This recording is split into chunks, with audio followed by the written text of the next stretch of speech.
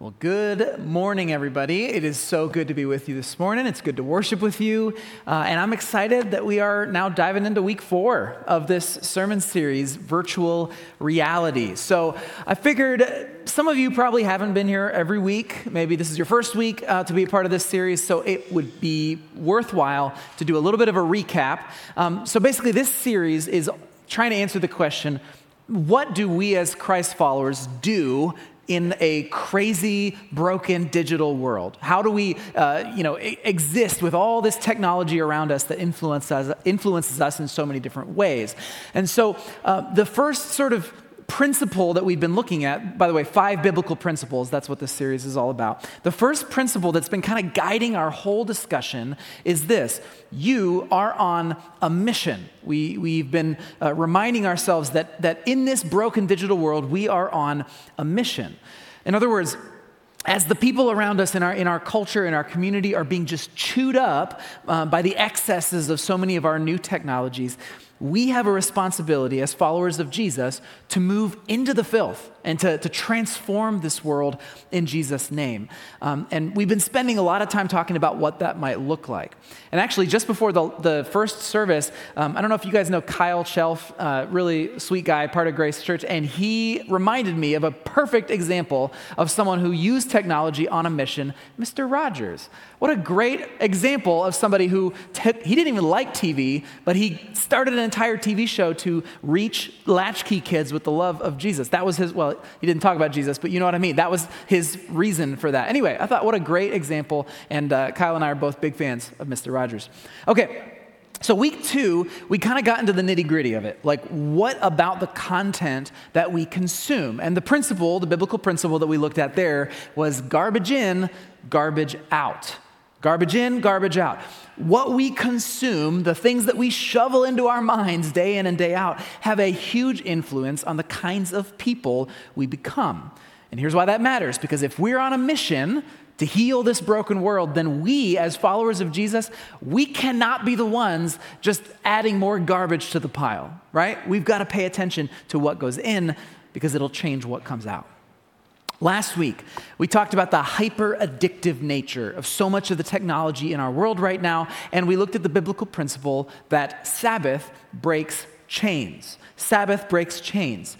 This concept of Sabbath, which in Scripture was stopping work for a day, one day out of every week, that same principle, we can take that and apply it to the addictive technology that wants to wrap us in chains. We can stop, and when we do, it helps us remember that we are actually free. And yesterday was a great example of that. Many of you, and I'm not going to make you put your hands up because I know some of you guys weren't able to do it, but we together as a church practiced this with no screen Saturday. So the challenge was to spend a whole day with no screens at all. And I did it, and this is like the second time I've done this officially, and I got to tell you, here's what I learned yesterday. With no screens at all, my day was so long, in a good way, not in a boring way, although I suppose that could be the case, but I just had so much time on my hands. I was doing all these things, and I'd look at the clock, and I'm like, it's only 1 o'clock, and I'd go and I'd read a book for a little bit and have a conversation, and be like, wait, it's only 2? It's amazing how much time I had, and it really helped me recognize, these little things that I'll go check this for 5 minutes. I'll go take a look at this. I'll watch TikTok for that. That adds up and really, really eats into my day. And it was a big eye-opening experience, just as I hoped it would be. So if you didn't do it, I'm encouraging you to try it out. No screen Saturday, no screen any day. Give it a shot, and it will help you see your own habits and addictions in new lights. So that's what week 3 was all about. Okay. So today, week 4, we are going to talk about identity. Our identity, who we are online and who our digital world wants us to be. Because identity is a really significant part of the mission that we are doing in this world. Now, when I talk about identity, I think it's important to pay attention to 2 specific problems that have become absolutely epidemic in our digital world. And these problems, I call them tribalism and vanity. Tribalism and vanity. So before we look at the principles from Scripture, let's talk about the problem. What is tribalism? Well, tribalism is just my way of describing this in-grouping and out-grouping that happens so frequently in our world. We surround ourselves with people who are just like us, and then we shun outsiders. That's tribalism. We form into our little tribes. Now, here's why we do this. Because we're actually wired, biologically, we are wired to be communal people. We need connections with other people. This is a significant part of what it means to be human. But today, in this digital world, things are getting out of hand. Things are getting out of hand because social media platforms and these algorithms that we've been talking about throughout this whole series, they are exploiting that biological need for profit. That need that we have to connect, they are exploiting it. You and I, we need to belong somewhere. That's how we're wired. And so the algorithms say, great, yeah, I'll help you with that. I'll connect you with people who think and look just like you. Boom, that sounds great. What a wonderful time to be alive. Except true community has never been monolithic. Right? True community, deep, the best of human culture does not happen without the diversity of thought that comes from people who are not the same. That's what makes human culture thrive. And so it seems nice that we're able to completely be surrounded by other people who have our same opinions about pirate bandanas or something like that. But realistically, when we are completely monolithic in our community, it changes us. All of a sudden, you see this, our biases get reinforced, don't they? When we're in our tribe, our people on the other side start to look more and more like monsters and not just other people, right? It's confirmation bias and all of that. And the algorithms know that if they can play on those things, they're going to get more engagement because outrage makes people stick around. That makes people click longer, stay longer, watch longer. Outrage drives engagement. Put simply, tribalism warps our worldview because we are hungry for affirmation, for the affirmation that comes from belonging. No wonder our culture is seething with hate and rage right now because the algorithms are shoving us into the corner. No wonder we're seeing this turn into real-world violence. Online tribalism has real-world effects. So that's problem number one. Problem number two, as I call it, is vanity. Vanity, which the dictionary defines as excessive pride in one's appearance or qualities or abilities or achievements. Excessive pride. See, we don't just want to belong, that's important to us, but we also want to be liked. We want to be impressive. We want to be popular. It is human nature to desire the affirmation of others, right? Again, this is a biological wiring. But again, algorithms, they are having a field day with this. These algorithms know that if someone tags you in a photo and you get a notification, what are you going to do? You're going to go look at that photo right away because you want to know whether you look good or look like a dope. And so you click on the thing and you look at it and boom, they've got you. Now they can show you an ad, right? It engages you because you deeply want to be affirmed by the world. Another example, Facebook. They know that if you are changing your profile picture, it is a particularly vulnerable moment for you because you're putting a new image of yourself out into the world that you want to be defined by. And so what do? They take that image and they put it right to the top of all of your friends' feeds so that they will like it and give you affirmation because they know that it'll start you on a spiral, which will make you coming back for more, right? It'll make you keep coming back. That's what these algorithms are doing. And here's what this spiral does. Because we all get caught in this spiral of vanity, of trying to make ourselves look really good, we end up painting the picture that our lives are beautiful and perfect and successful, and other people see that, and what does it make them want to do? Post their own lives as beautiful and perfect and successful, and we see that and think, well, what should I do? I should post my life as beautiful. You get the point. It's a spiral. That's how you get more likes. That's how you get affirmed. The algorithms know that the affirmation you receive from looking beautiful or cool or impressive or intelligent online is going to grip you with an addiction for more. Cha-ching. They've made another dollar. Tribalism and vanity are epidemic in our digital world. And the algorithms are just fanning the flames of this. right? They're fanning the flames. They have twisted essential human needs. We need affirmation. We need to belong. That's human. But now those needs are being met in a deeply harmful and dangerous way. Now, that's already a little intense, but I need to raise the stakes just a little bit more. I need to raise the stakes a bit more because this would be bad enough if it just affected adults. But it's not. Obviously, it's not. Kids and young adults are being ravaged by this tidal wave of online culture, and it's not getting better. Rates of mental health problems for adolescents, the statistics show that they've gone up year over year consistently since 2011. You know what happened in 2011? That's when social media platforms became pretty much commonplace that teens could start having access to them. After 2011, mental health gets worse and worse and worse year over year. And today, 95% of teens in America have smartphones. That access comes with a cost. For example, in a study by the CDC just last year, 1 in 3 adolescent girls has seriously considered attempting suicide. I'm going to say that again. 1 in 3 adolescent girls have considered attempting suicide. That's what they're saying in this time that we're living in.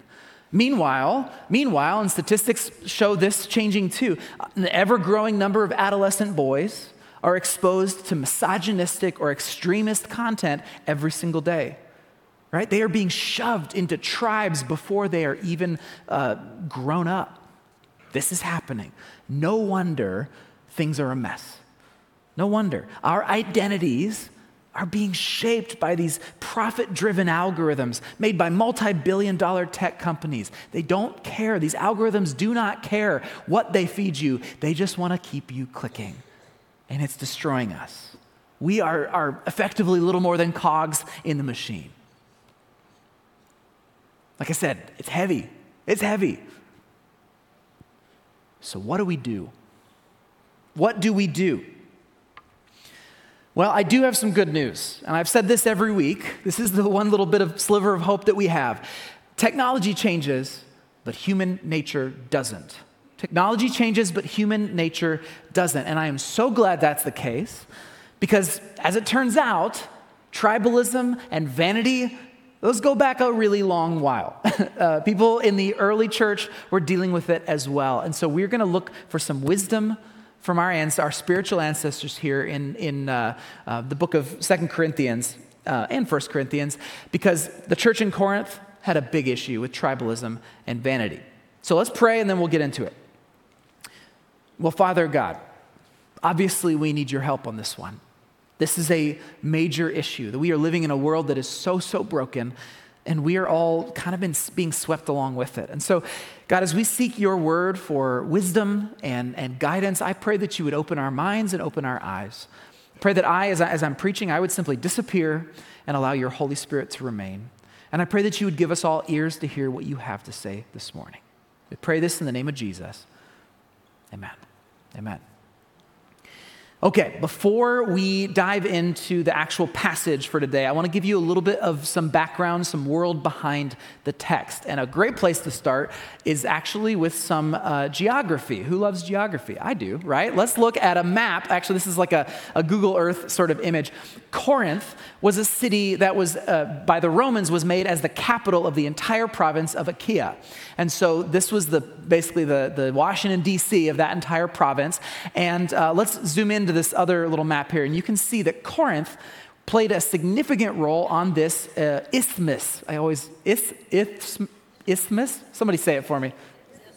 Sure, that's got to be right. Corinth had these 2 ports that were perfectly situated to give them access to all the markets coming from Italy and everything out west, as well as all the markets of the Aegean Sea and what is today Turkey and Egypt and all of that. So Corinth was basically the place that everybody went through. It was the epicenter. It was kind of like the New York or the Hong Kong or the London of its day. All the economic and political and cultural world went straight through Corinth. Okay, so I tell you all this, I give you this kind of background because the people of Corinth, including and perhaps especially the people in the church, were deeply influenced by all these trends that kept flowing right through. They were influenced by the wealth. It was a fabulously wealthy city. They were influenced by the fame. I mean, all these major politicians and bigwigs are coming through. The celebrity culture that was there, who was the best speaker, who was the best this. And of course, all the sex and all the drugs, all the stuff that was sweeping through Corinth, it had a big influence on the church. And just like today, tribalism and vanity were epidemic. They were epidemic. So the Apostle Paul, he went to Corinth in about AD 50 or 51, and he stayed in Corinth for about a year and a half. He helped plant the church, helped get it up and running, and he had a really simple message for the people of Corinth. In Christ, there is no Jew or Gentile. There is no slave or free, male or female. We are all one in Jesus. That was his message. That was the gospel. Jesus has broken down all the barriers that keep us away from one another. We are one. And when we surrender our lives to him, we can live in freedom and abundance and life, okay? That's the good news. That's amazing. But after he left Corinth, Paul started hearing reports that they had started devolving into tribalism, into these different tribes. They started, saying which apostle was their favorite, and which team were they on. And Paul's like, guys, I just left you. Why would you be saying all these things? So he wrote them a letter. And that letter is called 1 Corinthians to us in our Bibles. But he tried to address this tribalism head on. He said this. He said, look, some of you are saying, I'm a follower of Paul. Others are saying, I follow Apollos. Or I follow Peter. Or I follow only Christ. Guys, has Christ been divided into factions? Right? Was I, Paul, crucified for you? Of course not. Of course not. He's like, guys, get it through your heads. Tribalism has no place in the church. But of course, it had a big place in Corinth. So tribalism was an issue. But so was vanity. Vanity was a major issue because people in the church there, they had a lot to be wowed by when it came to wealth and power and fame and all of that. And so there were some people in the church who started to think that because they had all this new freedom in Jesus, because all their sins were washed away, they could kind of live however they wanted. And so they started peacocking around town and waving their wealth around, and they were just like living like kings. And again, Paul, in that letter, he says, guys, you got to knock this off. He says, you think you already have everything you need, right? You think you're already rich. You've begun to reign in God's kingdom without us, mocking them, of course, and being, dripping with sarcasm. Paul's like, guys, you got to knock this off. You can't live like this. You can't live like this.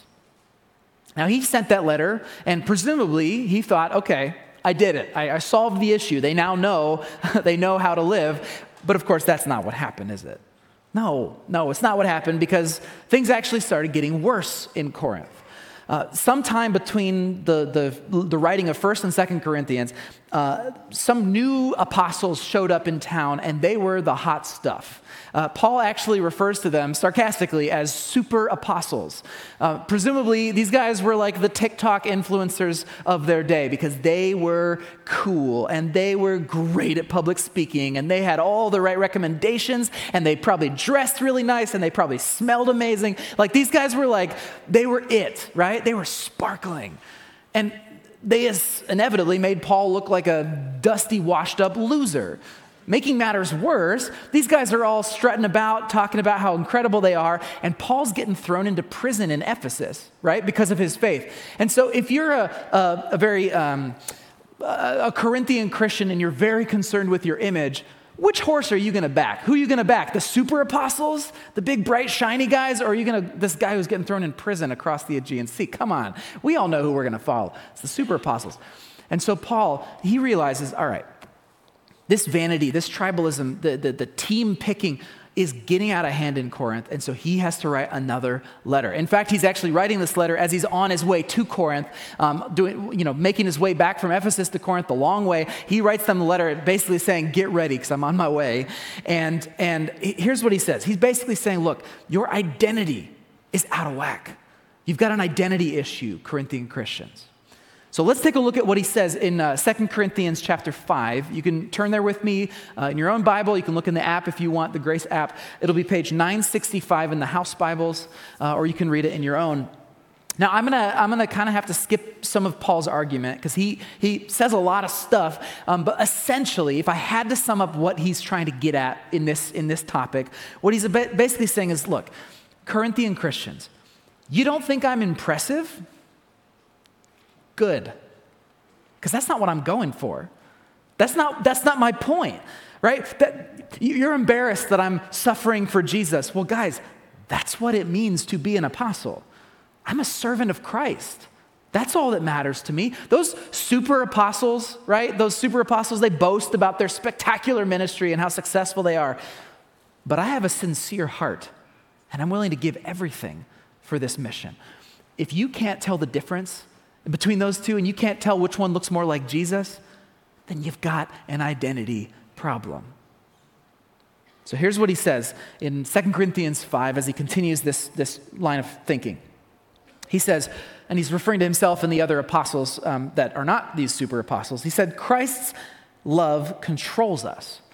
Since we believe that Christ died for all, we also believe that we have all died to our old life. He died for everyone, so that those who receive his new life will no longer live for themselves. Instead, they will live for Christ, who died and was raised for them.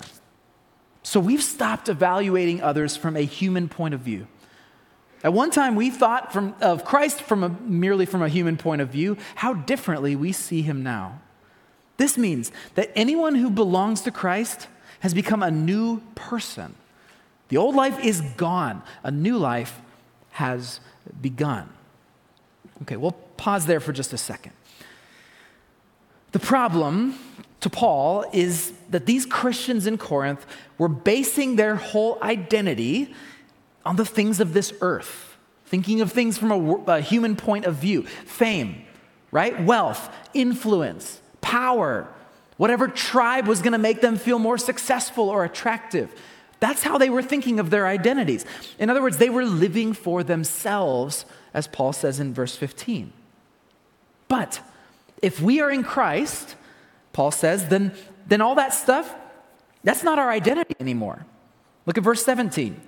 Anyone who belongs to Christ has become a new person. Literally, in Greek, he's saying, has become a new creation. A new creation. In other words, our identity in Jesus is reformed from the ground up. We start to live for him. He starts to live through us. Look at verse 14. His love, the love of Jesus, not the stuff of this earth. His love is what controls us. That's where our identity is found. Now, let me ask you this. Why is Paul making such a big deal about this? Why is he going on and on? Is he embarrassed about the whole being thrown in prison thing? Is he feeling a little bit insecure about these super apostles? Is that his motivation? I don't believe it is. No, the reason that he's emphasizing this to such a high degree is because he believes what I believe, which is that the church is on a mission. The church is on a mission. And having the right identity is kind of ground zero for that mission to succeed. Let me show you what I mean. Let's keep reading. Look at what Paul says next. He says, if anyone who is in Christ has become a new creation. He says in verse 18, and all of this is a gift from God who brought us back to himself through Christ.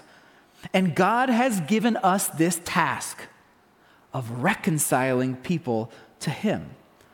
For God was in Christ reconciling the world to himself, no longer counting people's sins against them. And he gave us this wonderful message of reconciliation. So we are Christ's ambassadors. God is making his appeal through us. We speak for Christ when we plead, come back to God. We're on a mission. This is why tribalism and vanity are like kryptonite to the church. This is why it matters so much to Paul, because we are on a mission, as he says, of reconciliation. It's why we're here.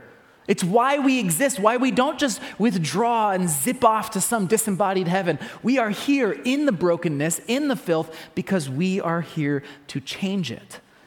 To speak the love and the life of Christ into the brokenness of our world, and to direct people, by the way we live, by the way we love, to direct people right back to their Creator. That's our mission. And if people in the church are strutting around and giving in to pride and greed and lust and choosing sides in every popularity contest, then here's why that's a problem, because our mission cannot succeed. If we're doing all that, we look no different than anyone else, right? We look exactly the same. We are indistinguishable from the rest of the broken world. And our message of hope, it rings hollow. It rings hollow if we're giving in to tribalism and vanity. But if our words flow out of a core identity found in the crucified Lord, if we humble ourselves like Jesus and just knock down the cultural dividing walls that divide us with self-giving love, well, that's when our message of hope starts to hit home. That's when lives begin to change. That's when our world starts to heal in ancient Corinth and in Hamilton County. Our identity is in Christ. Our mission will fail if it's found in anything else.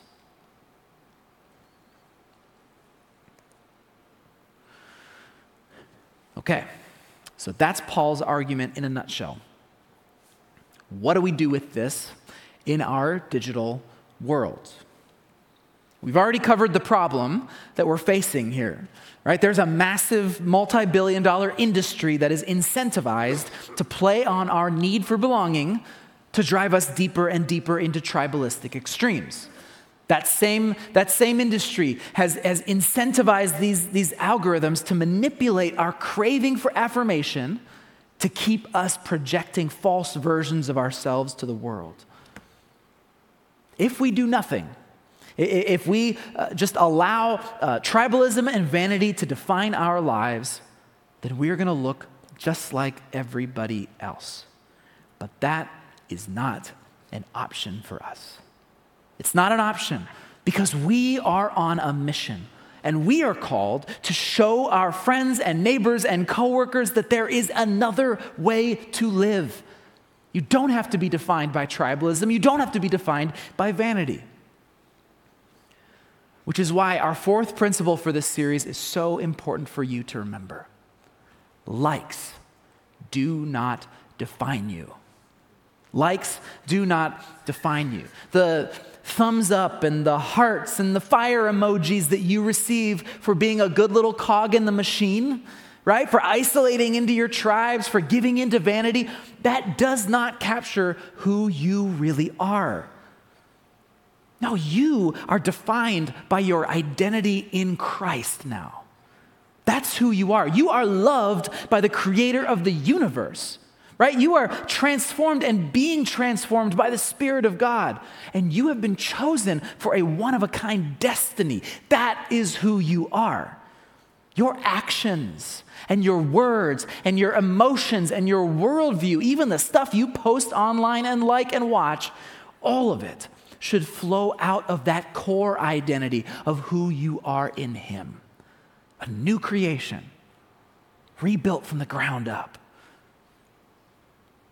Likes do not define you because the old life is gone and the new life has begun. You are on a mission. Your identity in Christ matters, especially now, especially in this hate-filled and self-obsessed culture that we find ourselves in. So let's get really practical. What would it look like? What does it mean if we, Grace Church, if we took this call to reframe our identity seriously? If we really believed that likes do not define us, what would happen? Well, two things, or two reminders that we need to be chewing on. First, if this is the way it is, then it is time to move beyond tribes in the church. We've got to move beyond tribes. I know I talk about this a lot. I've covered tribalism a bunch of times, but here's the deal. If we claim to follow Christ, then we cannot keep giving in to the forces that want us to hate and demonize the other side. Okay? Whatever that other side is. Paul says that God has given us this task of reconciling people to him. Well, I think we probably should start with the task of reconciling people to ourselves. If our identity is not in likes, if it's not in the false sense of belonging that we get from huddling up with other people just like us, if our identity is in Christ, then we are free to love those that the world says we should hate. Think of that. We can love those that the world says we should hate. It is time to move beyond tribes. So my encouragement to you is to pay attention to the stuff that you're reading and watching online. Is it designed to make you outraged? Is it designed to make you hate that other side? Is the headline that you're reading written in such a way that's going to make you want to dehumanize your enemies? If that's true, if that's what you're reading, then chuck it in the trash. Remember, garbage in, garbage out, right? Pay attention to what you're looking at and think very, very carefully about what you're posting and commenting on online, especially in an election year, especially now. Are you building bridges? Are you demonstrating compassion? Or are you just going along with it like everybody else? Think about it. Are you feeding more fuel into the fire because of the virtue signaling gets you more likes and affirmation? Think about it. We are a community of love. We are a community where there is no Jew or Gentile, no slave or free. We are one in the Spirit. We love our enemies. That's who we are. It's what we do. That is our identity. It is time to move beyond tribes in the church because we are on a mission. And if we don't do it, no one will.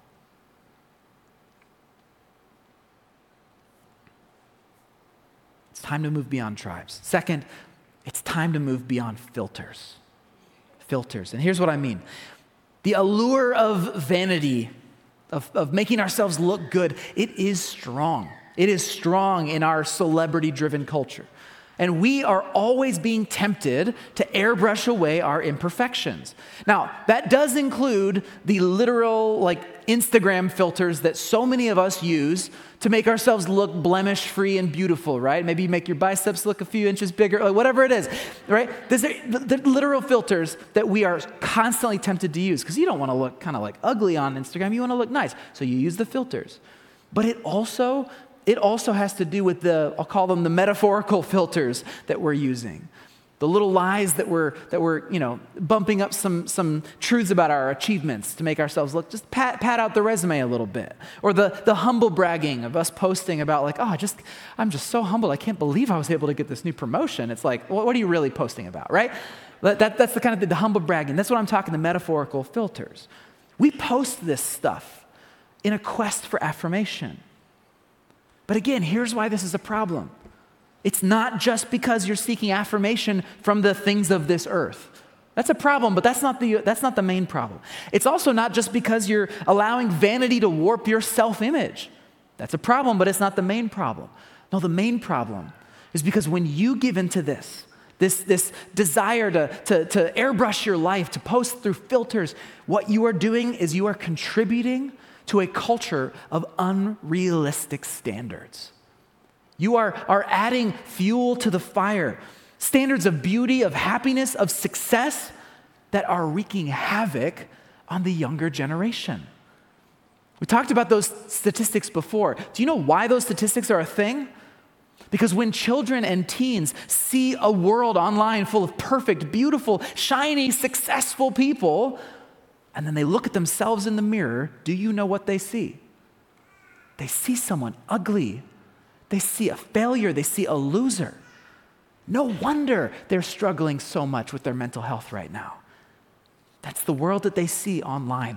But you and I have an opportunity to change that. Because likes do not define us. Likes don't define us. Your identity is not found in the affirmation of other people. The love and acceptance of Christ is enough because it's everything. The God of the universe adores you. Who cares what some rando on the internet thinks? I'm gonna say that again. The God of the universe thinks you're incredible. He loves you. So why does it matter what other people think? You are on a mission. You can be your real self online. And I don't just mean the false authenticity that we use as another form of filtering and airbrushing. I'm talking about the real you, warts and all. You can be your real self online and show the world that there is another way to live because your identity is not found in what they think. It's found in who you are in Him. Now, will being your real self cost you likes and influence and whatever? Perhaps. But just think for a moment of how free you would be without this pressure to perform. A little bit later in 2 Corinthians, Paul, he describes the cost of being an apostle like this. And I just think it's beautiful. He says, our hearts ache, but we always have joy. We're poor, but we give spiritual riches to others. We own nothing, and yet we have everything. Our world wants to define success and affirmation as the be-all and end-all of life. But if likes do not define you, then you're free to be who you really are in Christ. You have everything. And when that's you, when that's your identity, well, guess what? That's when you start to change this broken world. It's time to move beyond filters. It's time to move beyond tribes. It's time to tell the algorithms that we're done playing their game. I know who I am in Jesus. I know who I am. And I'm not your pawn anymore. Let's pray. Well, Father, I recognize that this is one of those extremely easier said than done aspects of our faith. Because we may feel like, yes, I want to have my identity in you, but our entire world is relentlessly bombarding us with this need to be affirmed. And so, God, I pray, most of all, more than anything else, that you would give us courage as a church. With your Holy Spirit's power, would you give us courage to put our identity deeply into you, to not care so much about what other people think, but instead to just care about you? Can you help us with that? Because we need some remedial help as a culture. Father, would you give us the wisdom to see how we're being manipulated and give us that invitation to live in the freedom that you provide? We trust you and we ask for your Spirit to guide us. In the name of Jesus, amen. Amen.